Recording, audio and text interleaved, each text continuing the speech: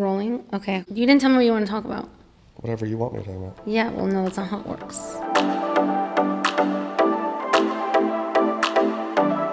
When I was a younger lawyer, I felt like there was a formula or an outline that I had to follow. Whereas as I've gotten into it a little bit more, that's gone out the window. So you might even be a better lawyer in that moment because you're less nervous. 100%. And I get to take more risks. Right. To grow and be better, you want to be able to take risks. And having that in place and that safety net in place allowed me to take more risks and really go after and be a great, a better trial attorney and just kind of see what happens. Attorneys are taught to challenge everything, tear things apart, break them down. But the qualities that make lawyers great can be some of the worst for running a business. At every stage of growth, running a business and practicing law can feel overwhelming. And what happens when you try to add life and family to the mix? It can feel nearly impossible. You don't have to do this alone. I'm Maria Monroy, co-founder and president of Lawrick, a leading SEO agency for ambitious law firms. Each week we hear from the industry leaders on what it really takes to run a law firm, from marketing to manifestation. Because success lies in the balance of life and law, we're here to help you tip the scales. Today I'm live with Sevy Fisher. I'm Sevy Fisher. I'm a partner at the Simon Law Group. I'm also the trial director and trial attorney at the Simon Law Group. The Simon Law Group sounds familiar. We discussed jury selection, balancing the work-life balance, talked about high lows. Oh, yes. Which was great.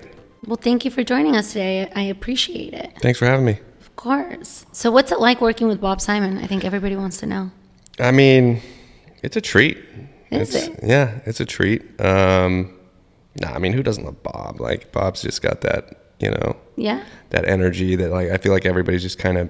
He's very relatable, I think. He's very down to earth. Yeah, he's just got that personality. You ever just meet somebody in your life that, like, you could listen to them talk forever and it just, like, feels like, I don't know. There's certain things in life that you're like, oh my gosh, the time's dragging on. Like, what time is it? Oh my God, are we done yet? Like, when you go to the gym, sometimes I look up, I'm like, gosh, is it like the end of the hour yet, right? Yeah. But when there's certain people you talk to, I feel like Gary Dornick has that too, where you can just kind of listen to them and, like, you could just go on for an hour and you feel like, oh man, I need more time, type of thing. So Bob shares that quality, I think. That's why I work for him. That's why I work with him. How long have you been working with him? I've worked with him since I've been out of law school. So 2013, I started working for Bob in July of 2013 as sort of a law clerk waiting for my bar results. Wow, really? And so, yeah, I think I was the fourth or fifth attorney there. And How did you connect?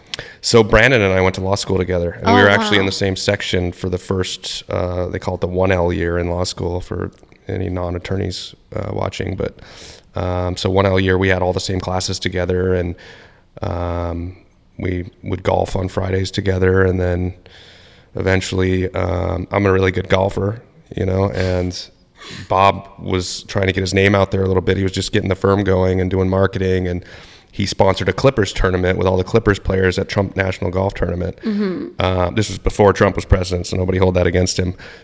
But he texted Brandon and said, hey, I need a really good golfer. Do you know someone? He goes, hey, you got to meet Sevy. So then I met Bob for the first time at this golf tournament. Bob's a terrible golfer, by the way. But I met him there, and the rest is kind of history. He basically was just like, I'm starting my firm. Like, I want to talk to you. I want you to work for me. And he kind of just would make jokes about it, and then eventually came up and stayed at his house. Me and my wife went out with him and his wife, and he offered me a job officially. Wow. Yeah. That's amazing. Yeah. So I heard you're really good at jury selection. Can we talk about that for a second? We can talk about that for a second. I don't know if I'm good at it. I think I've heard you're good at it. Well. I researched you before. Yeah? Yeah, I asked around. Okay. I mean, we don't know anyone. Who'd you talk to? I can't tell you. Okay. But I heard you're really good at jury selection. Yeah. Well, I guess it depends on the case. So talk to us about that. What do you think makes you good at it? I mean, I think I just, I'm the type of guy, I like to go out, I like to have a few beers, and I like to talk to people. I like to meet new people. And I think I'm comfortable doing it. I'm comfortable in my own skin. I'm comfortable making fun of myself. And I think that's all it takes to be a good lawyer, a good trial lawyer specifically, and even more specific, to pick a jury. For the record, Sevy's actually drinking right now. He's not being very supportive in my, I don't know what the right word is. Yeah. You kind of take it easy on the drinks. To minimize drinking. Literally, he's drinking right now. For those of you that are not watching the video. I'm a very bad influence. You are. I've been told that as well. Yeah, I'm very upset about it. I've actually met Sevy's wife. She's amazing. Thank you. Yeah, you guys are super cute. I appreciate that. Yes. Thank you very much. Yeah. I'm a lucky man. I'm very lucky. I get told that a lot, and I know it. I mean, she is hot. So. Super hot. Yeah, she is. I agree. Just my type. All right. So it's been, 10 years then that you've been at the Simon Law Group. Mm-hmm. What have been some of your challenges from then to now? Gosh, challenges. I think, they change over time, but I would say, when you start as a lawyer at any new firm, no matter what kind of personality you have or how much the folks that hired you like you, I think the biggest challenge, at the beginning is just, some validation. You want to show them that you're worthy of working for such a great firm or something like that. So, that motivates you a lot. I think that's a big challenge, at least in the first part, until you get some results or show people that you know what you're doing at a time when you really don't know what you're doing. Right. Especially. Other than that, over time, as when I first started working there, I didn't have kids. Then I had kids, and then so that challenge that comes with that, I think, was just I don't want to say balancing, but managing time.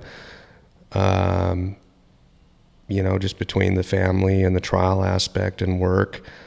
But it's our firm's super chill and very understanding. We're very family oriented. So I would say even that challenge was way less challenging than I think most other firms would have. Yeah, I'm starting to see a pattern. Everyone seems pretty chill that works at the Simon Law Group. I wonder if that's a requirement. Yeah, well, I think it's just the environment, Bob's chill, Brad's pretty chill. The rest of us are chill, all the partners are chill. It's not a typical this crotchety old person that's just kind of scary, and it's just never been the vibe at our firm ever. Yeah, it's interesting because I have so many friends that are unhappy.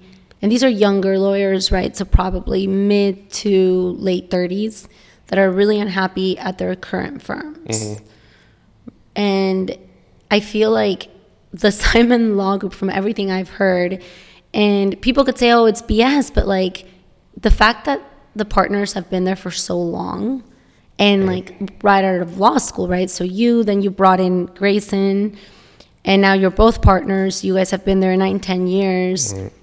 And the way that you guys describe what it's like working there, I think can be very expanding for the lawyers that are at a firm and they're not happy and they think that every firm is like that. Mm-hmm.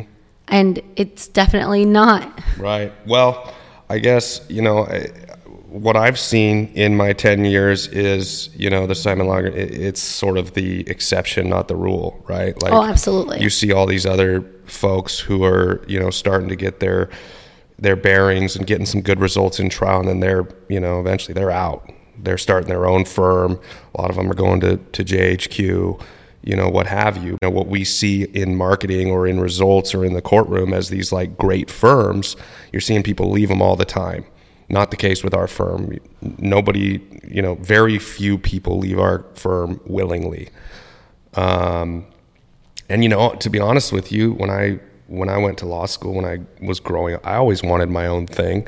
I wanted my name on something. I wanted to be the owner, buck stops with me type of person. And I had that even first starting job with the Simon Law Group. I was like, eventually, maybe I'll go off on my own and have my own thing. But I just, with how great we have it and how great everybody is to us, it's not even in my plans right now.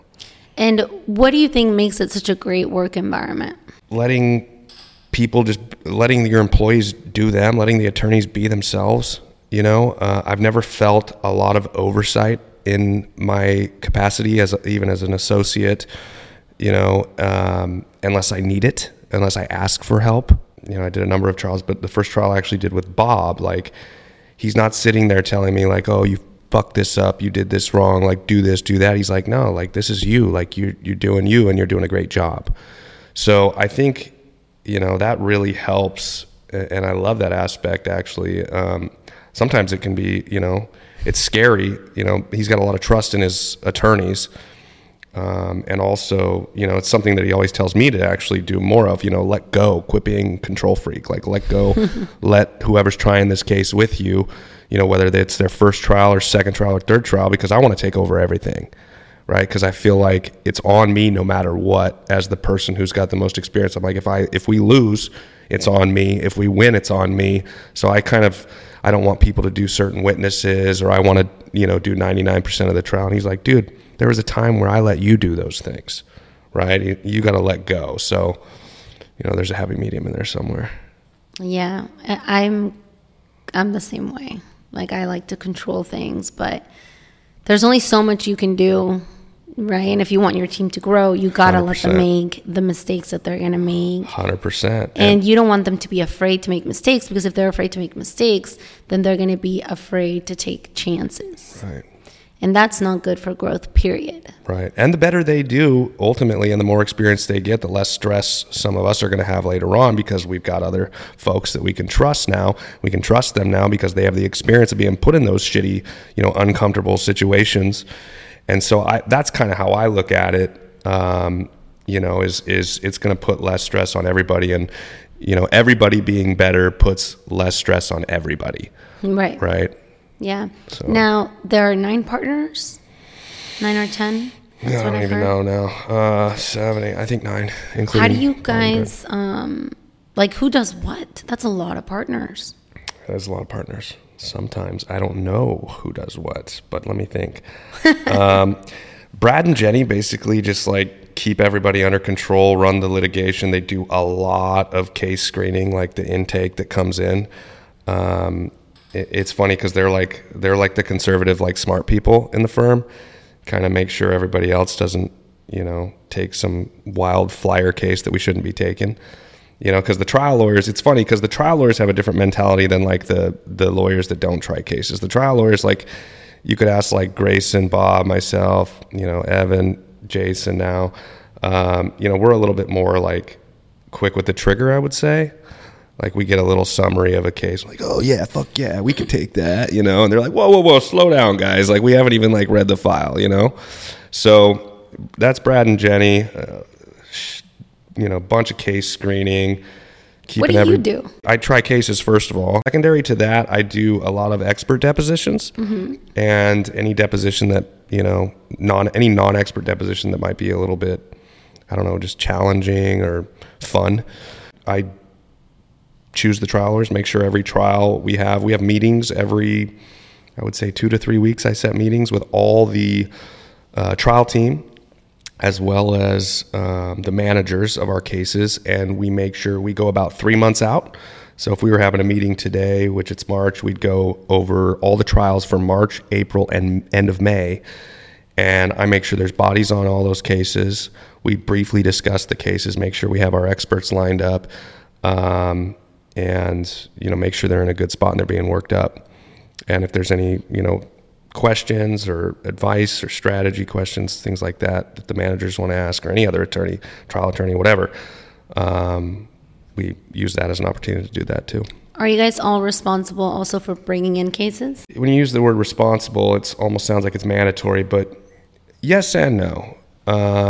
Or are you expected to, I guess is my question. Well, I think if you've got a referral, you don't send it to another firm. But I'd hope not. But I don't think anybody's, nobody's sitting there saying look, you, Mr. Associate or Mr. Part, you're... Why haven't you? Yeah, you're fired if you don't get X amount of referrals. That's just not the case. The referrals can help you grow and make money individually. So it's better for you if you do it. So if you're not doing it, it's kind of, or at least trying to do it, it would be kind of silly. Yeah, absolutely. So I heard that you did this thing because of this trial you had that was during COVID, where you did a high and low negotiation. Mm-hmm. Can you talk to us about that? So a high-low agreement is simple. It's coming into trial, and maybe a case that you're not so sure on. It's making sure you're putting your client first. And why do I say that? Well, there are certain things that happen if you outright lose a case at trial, or you don't beat the defendant's last statutory offer, which is also called a 998 in California. If you don't beat that and you lose at trial, they can come after your client for costs. And it's not like they're coming after me, the attorney, for costs. They're coming after the client. So in my efforts leading up to trial, I always, and it depends on the defense attorney, but 9 times out of 10, I always ask them, hey, you ever thought about, should we talk about a high-low? And they all... How common is this? It's from what I've learned in talking about to a lot of defense attorneys and bringing up this subject matter with them, it's kind of uncommon, I would say. But I saw Bob do it one time, and ever since then, I just loved him. It gives you a form of, we'll get back to the control, it gives you a form of control in an otherwise, uncontrollable environment. And so, like, for example, I had a high-low agreement. I've had a high-low agreement where, maybe the policy is $1.25 million on a specific case. I'm just using this as a hypothetical. My client maybe has a hip injury, right? She's got a hip labrum repair. She wants to settle for the case for $350,000, but the defense won't offer more than $175,000. In that case, you might talk about a high-low. Hey, why don't we do a high-low at trial? I'll cap it at your policy, $1.25 million. That's the highest I can get. Even if I hit this out of the park and hit it for $3, $4, $5 million, I am capped at $1.25 million.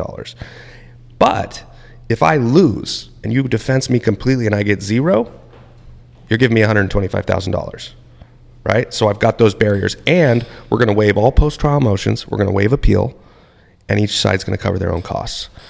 So that gives them incentive because they're going to look like a hero if I go spank them for over that amount at trial, right? And it also helps my client because if I get zeroed out, they just went from owing the defendant money. In most cases, these clients can't afford that. They have to file bankruptcy if that happens, if they truly come after them, to maybe having $50K in their pocket, like, for losing. Like, it seems like a no-brainer, right? You do need to be careful on those, though, because if you have a high-low and the high is $1.25 million that you can get under any circumstances, don't go asking for $7 million at trial, right? Because if the jury gives it to you, you're going to have a pissed-off client. Why don't I get the $7 million? But there's so many different factors to take into account with those. Some of it is like, what do you think the chances are of appealable issues? We had this one case that just was strung with appealable issues. It was like a labor code case. We had a really good high-low on that. We were just nervous that no matter the outcome, it was getting taken up on appeal. We're going to stretch it out over another 2 to 4 years. How good your client is, injuries, whether liability is an issue. Liability is a big, if liability is ever a huge dispute, I like to talk about high-lows. You can do so many different things with them too. You can get super creative. I've never heard about this. I think that's why I love them so much. Is like, I feel like they allow me to get my creative juices flowing. Like, I had the last high-low I did, we bifurcated liability from damages. This is the one that I was told about. Okay. Yes. And I was we came up with this agreement, and I was like, what if we just do this? Like, we separate the damages. Damages was the most expensive portion. I had like 6 damages experts, so did the defense, number of treating doctors. The damages portion of trial was going to cost us like $125,000 just to put on our evidence. And the liability was one guy, one expert. So I was like, well, why don't we just come up with an agreement that, like, we'll keep damages for another day or just take them off the table, but we'll do a high-low agreement. We'll just try the case on liability. It'll be a 4-day trial. And based on what percentage, right? If the jury finds the defendant 0 to 24% at fault, you pay me $75,000. If the jury finds the defendant 25 to 49% at fault, you pay me $400,000. The jury finds the defendant, and so on and so forth, up to the limits of their policy. And so I thought that was cool. That is really cool. Yeah, it was just super creative. I've never done anything like it, but it worked, and it worked in my favor. It was a very quick trial, good result, happy client. Literally, this client is like she texted me after we sent her check, and she told me that I gave her a second shot at life because she was like $5,000 in credit card debt and almost had to file bankruptcy. One of the best clients of all time, and I love her. How did you have that idea? Like, what made you separate? Like, just, I just feel like I get those ideas in cases that I'm not 100% confident in, where I look at the evidence and I'm a little bit, I wouldn't say not confident in, but I feel like there's a lot more risk. It probably makes you more confident going into trial. Right. So you might even be a better lawyer in that moment because you're less nervous. 100%. And I get to take more risks. Right. Right. Which we were talking about that earlier. You want to grow and be better. You want to be able to take risks, and having that in place and that safety net in place allowed me to take more risks and really go after and be a great, a better trial attorney and just kind of see what happens. So yeah, I love them. I love them a lot. Unless it's just like a great case, you're going to go kick the shit out of the other side. I'll never do a high-low in that case. You know what I mean? Yeah. Because they're never going to agree to my terms. Yeah. It's got to be a case where both sides kind of like, well, this could go either way, 50-50. Yeah, you're creating a win-win basically, where everyone feels good about it, but not necessarily great because it wasn't, didn't know to begin with anyways. And in every high-low I've done, right? Like we want to make everybody look good. Whether it's not just us and the clients, but the defense attorney, they got a job to do too, right? They've got a client, they're trying hard, and we make each other's worlds go round. And every high-low I've ever done, whether I've just done a really good job, got a great result or not, every single one, the defense lawyer's client has been super happy. And that's important for many reasons. It's kind of everybody got to get out of there and look good. Well, now I'm curious, why is it important? Them looking good to their client gets them more business and gets them more trust from their client. Their client, when I say their client, I'm talking about insurance companies. Right, but why does that help you? Why does it help me? Yes. Well, the more they like me and more approachable and trustworthy I am to the defense lawyer, right? The next time I'm going to get it, they're going to say, this guy's a reasonable dude. We're going to come up, with stipulations, agreements if we can. I know Sevy's approachable, and I like that. That's one of the things I think I'm really good at is creating those relationships. And they make my life 10 times better and easier, and make the defense lives 10 times easier because 9 times out of 10, I have a relationship like that with the defense lawyer. There's the one defense lawyer out there. It's always going to be an asshole. They're always, so you can't really negotiate with them. You are approachable though. Yeah. I've only hung out with you a few times and I feel like I know you. Yeah. I think you're very approachable. Well, thanks. And maybe that's why people say you're good at jury selection. Yeah. Well, do you think you connect with a jury? It's funny. I think I do. Funny because I don't feel like I do anything great. Like everyone's always like, do you have an outline for jury selection? I'm like, no, not really. Like I just go talk to some folks. Do you use your intuition? Yeah. But mainly I just vibe with them, Vibe with them? I like to vibe with jurors. I like, look, you just got to put yourself in their shoes. They're in a fucked up situation. They got required to be here under the law. But for lawyers, it's cool. But for these folks who maybe can't afford to take a day off or whatever, they're hating their life. And they just got told that they're here because of a car accident. They are immediately, before I even talk, they hate us. So my job, my goal when I stand up is I want them to like me immediately. And you're likable though. But yeah. That must come easy to you. You'd be surprised. The first couple times I did jury selection, I think I was a little stiff and lawyer-like and used stupid words. When I was a younger lawyer, I felt like there was a formula or an outline that I had to follow. Whereas as I've gotten into it a little bit more, that's gone out the window. I've got a couple questions that if I get based on how a jurors answer, I know how they're going to go for me in that case. The other 90% of jury selection is just me getting to know them and, making sure they know that just because I'm a lawyer in a suit today, I just want them to know I'm normal.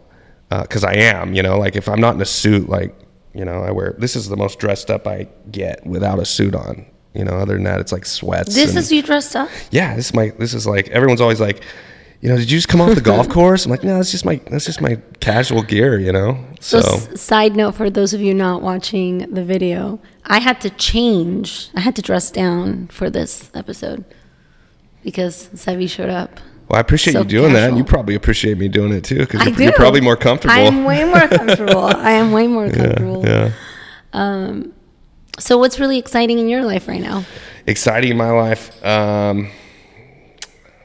My son lost his second tooth last night. Oh, How many kids do you guys have? 3? I've got 3, yeah. Yeah, so a 2-year-old, a 5-year-old, and a 6-year-old. How do you balance, I know you didn't want to use that word earlier, but how do you balance work and life? And I think I swear to you guys, like, this is not a promo for the Simon Law Group, but I know that for Bob, that's important. So it probably, like, it's part of the culture at the firm. I would assume that it's okay for everyone to have a work-life balance. Yeah.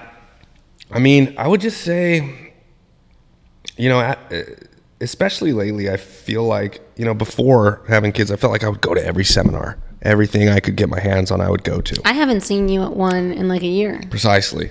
I have to go to the ones and pick and choose the ones that you know, whereas before maybe I'd go to 12 to 15 a year. Wow. Now I go to like 6 max. And I try to go to some of the family-oriented ones. I love the Aboda one in Hawaii because I can take my kids. Aboda. That's a California one, right? It's a national one. But yes, it's Aboda, California. Yeah, you know what Aboda is? Yeah. But I've never been. So. Yeah, so I like that one. I like the Palm Springs one. It's at a family-friendly resort, Omni, in Palm Springs. And whose conference and I still like Omni, even though I sued them. But wait, what conference is that? CAOIE. It's like a CAOC and IE crossover. But you do OCTLA too. You do mainly state? In state? Yeah. Okay. Yeah, I try not to go out of state. Once in a while, there's like a ski one in like, you know, Western Trial Lawyers Association does one in my home state in Idaho. So if I can kill 2 birds and see some family with that at the same time, I might try to do that. But yeah, very rarely. So when you go to conferences, you bring the family? I would say 80% of the time. You know, it doubles too, right? So I was talking about the Aboda Hawaii. Our family trip every year is going to Hawaii. And what we do is we do a week of the conference, which the conference is only like a 3-hour session of talks. The rest of it is just meetups, happy hours. So we do an hour or a week of the conference, and then we do a week on either the front end or the back end for the family. So I turn them into my family vacations just to make it easy with time management and trip preparations and all that. Try to make as many of those into just like family vacations as I can. If I did that, we would be on vacation the whole year. What about day to day? Day to day is you know, it's funny because it's not a 9-to-5 job. It's weird, right? So there's days where, like, you know, there's days where I have 0 appearances. I'm an appearance guy, right? Like, if there's not a deposition to be had or a trial to prepare for or be at, or somebody who needs my help preparing for a deposition or advice on how to prepare for trial, if there's none of that real serious stuff going on, I can go to, you know, family stuff. I take my son he does parkour class every Thursday. No way. There's such a thing? Yes, he loves it. That is so LA. And we've got a thing. We go to Good Stuff. It's this, you know, C- restaurant that's like just in the vicinity because there's no other restaurants, but like I don't even like it. But I go because it's our thing, you know, like we go there, it's just mine and his time, and like he'll eat like Mickey Mouse pancakes and bacon every Thursday, and I'll have like 2 IPAs, and then we'll go home. I try to be present. I only golf during the weekdays. I'm a big golfer. And no, you don't say. Yeah. Really? Yeah. You hadn't mentioned it. In case you didn't know. I'm also really, really good. But I go during the weekdays. I don't go on the weekends because the weekends are dedicated to my family if I'm not in trial. Straight up. You just got to enjoy what you're doing. If you don't, get the hell out. Go do your own thing, you know? Like, if you don't like where you're at or where you're working and you're not happy, you know, do something about it. Thank you so much to Sevy Fisher for everything he shared with us today. If you found this story valuable, please share it with someone you want to see succeed. Subscribe so you never miss an episode, and leave us a 5-star review. It goes a long way to help others discover the show. Catch us next week on Tip the Scales with me, Maria Monroy, president of Law-Rank. Hear how the best in the business broke out of limiting beliefs, overcame adversity, and built a thriving, purpose-driven business in the process.